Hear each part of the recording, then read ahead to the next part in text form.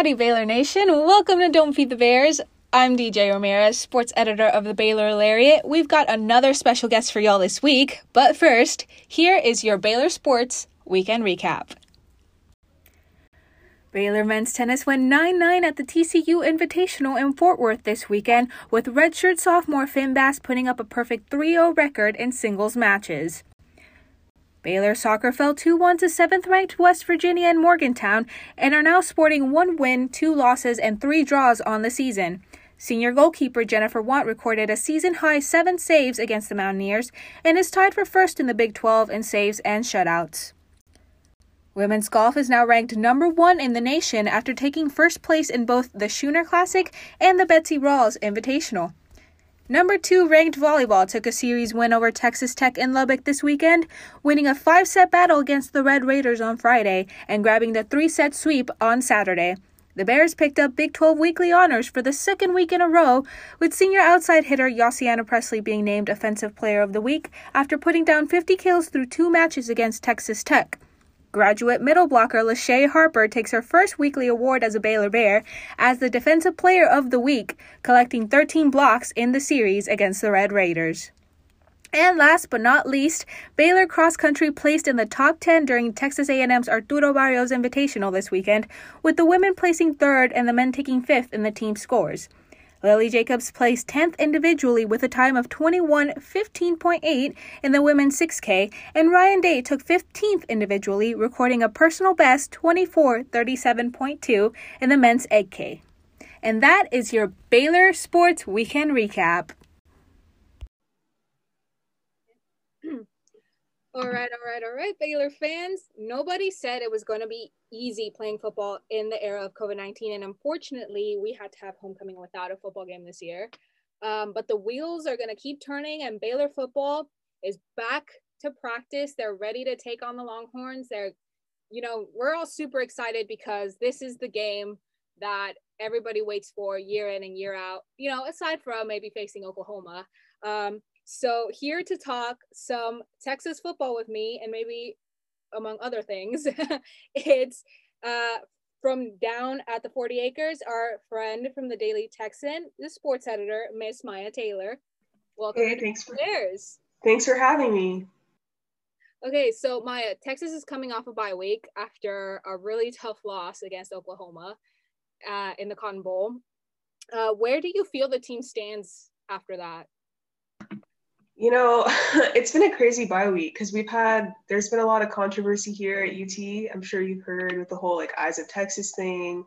And then just questions about Herman, where he stands. And a lot of people are thinking that the team is very splintered and fractured right now. But the players, the coaches, they're saying otherwise. They're unified. They're just really focused on minimizing mental errors and just being focused. The last couple games that they've lost have come down to basically the end. And so they're just trying to finish. And I think that's their main goal this week, is just to finish and minimize those errors. All right. And I wanted to ask you about the whole Eyes of Texas thing and why it's been such a hot topic, why it's been so controversial, especially with, the way that the football players have dealt with it. Yeah. So over the summer, in light of all of the conversations the country started having about race, a bunch of student athletes at UT requested the university to remove the Eyes of Texas as the alma mater. And it caused a lot of controversy because, there's a lot of alumni and, also current students too, that the song means a lot to them. It's, a tradition, but it has some origins and minstrelsy and just stuff like that. And so a lot of athletes have tried getting rid of it. It kind of took on a new form at the Cotton Bowl because Sam Ehlinger was on the field seemingly by himself singing the song while most of the team was in the locker room. And so a lot of fans are just they're just very divided over it.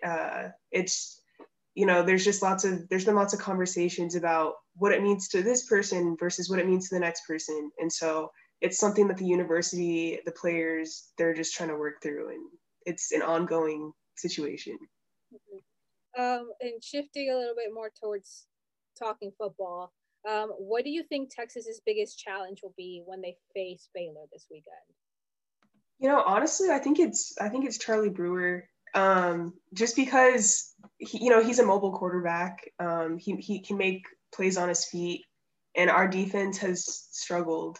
And Baylor usually has pretty good receivers too, and so that's something that worries me also, because our defense is not great, tackling's not great. I don't know if you saw the TCU game, but there was one formation where they were lined up and Max Duggan just ran it straight in. Like there was a huge hole, and so I think Brewer is definitely capable of doing the same thing. So I think the defense has to be locked in. Not to say the offense doesn't need work too, but I'm not quite as concerned about them. And on the opposite side of things, what do you think Baylor's biggest challenge would be in facing the Longhorns? Yeah. I mean, honestly, I feel like this whole like the COVID situation that has struck Baylor, I think that might be a big part of it, just because the team hasn't really like played as much. And so like to come into Austin, like Texas has played, they just rested a week. That's, I think that'll be like a big obstacle. Well, on the other side of things, I guess you could say that Baylor's pretty well rested since we haven't had a game in 2 That is true. That is very true. Yeah. Well, moving on a little bit from football, because we also obviously don't have as big a sample size in terms of how Baylor has played, as much as we've seen Texas play.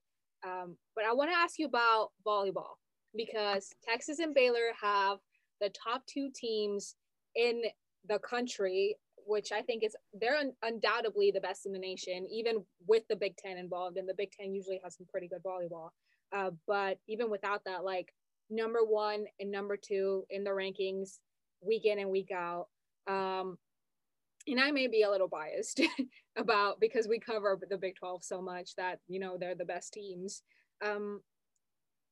After 4 matches, and we're still a while away from facing each other, but how do you think that Texas volleyball is doing right now, and what they might look like whenever the Bears go down to Austin?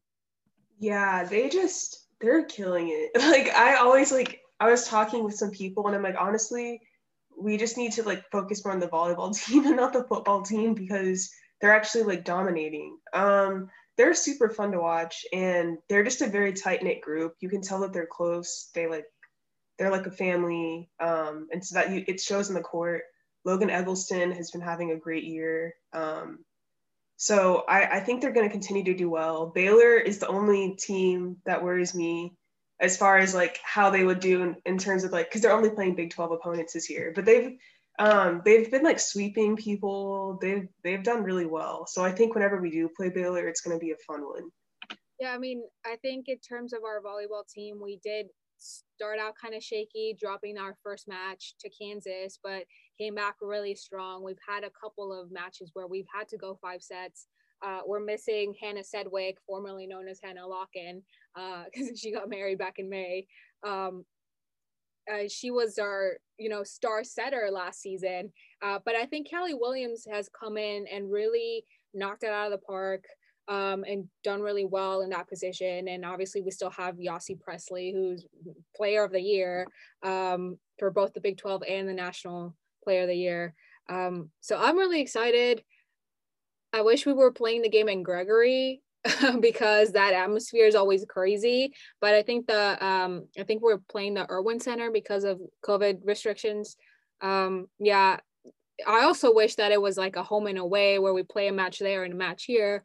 But obviously that can't happen because COVID restrictions. Yeah. So. That's something I thought about too, because it's like, they're playing back-to-back matches against teams, and it's like it'd be cool if, it could be more even, where it's like, okay, like we play you once there, you play us here, but with COVID, that's probably hard to do. And I think that the match got moved as well, because we were supposed to play Thursday, take a break on Friday, and then play again on Saturday, but they moved them both to be Thursday, Friday matches. Yeah, but I guess we can talk more volleyball once the time comes. I just thought it'd be interesting to really bring that in. And for those of y'all that don't know, the football field is not the only place where the Longhorns and the Bears will meet for battle this weekend. They will also face each other on the tennis court. Baylor women's tennis and UT women's tennis will compete in the HEB Baylor versus Texas shootout at the Herd Tennis Center in Waco this weekend. And the men's tennis team is also playing in the ITA regional this weekend. Texas and Baylor are both in that competition. In terms of, tennis, both schools have really great programs. So what's your viewpoint on how tennis is done, especially facing Big 12 for the first time this year? There's a lot of young talent on both of the Texas tennis teams. We have Myah on the women's side. She's been doing very well. And then we have a lot of young players on the men's team also that have done well at tournaments. Overall, they've seemed to have won a lot of different matches. I'm not sure if they've won any tournaments, but they've done pretty well in singles and doubles across the competition. So it should be really cool. I think Baylor has only competed in the TCU Invitational so far. We've had a few matches here that have kind of just been, for fun. They don't really count. I know this past weekend, we only dropped 2 singles matches to Texas when we played them. Okay, yeah, I was I remember editing someone's stuff, but the names, there's so many names. Yeah, and I think we picked up wins on the doubles court as well. Those were really tough fought matches. So that's exciting getting to play, because Texas won the national championship, I think, that was 2019. Yes. And I think Baylor had a chance this year. We had some pretty good players. And most of them are coming back. And then we had a couple of transfers come in that competed this past weekend that I thought did really well. Well, cool. I think that's all for us today. Oh, awesome. Yeah. I can't wait to see y'all this weekend. Yeah. Hopefully, knock on wood, I know, hopefully. I'm hoping. Nothing else happens, but okay. Well, thanks for being on the show. Yeah, thank you for having me.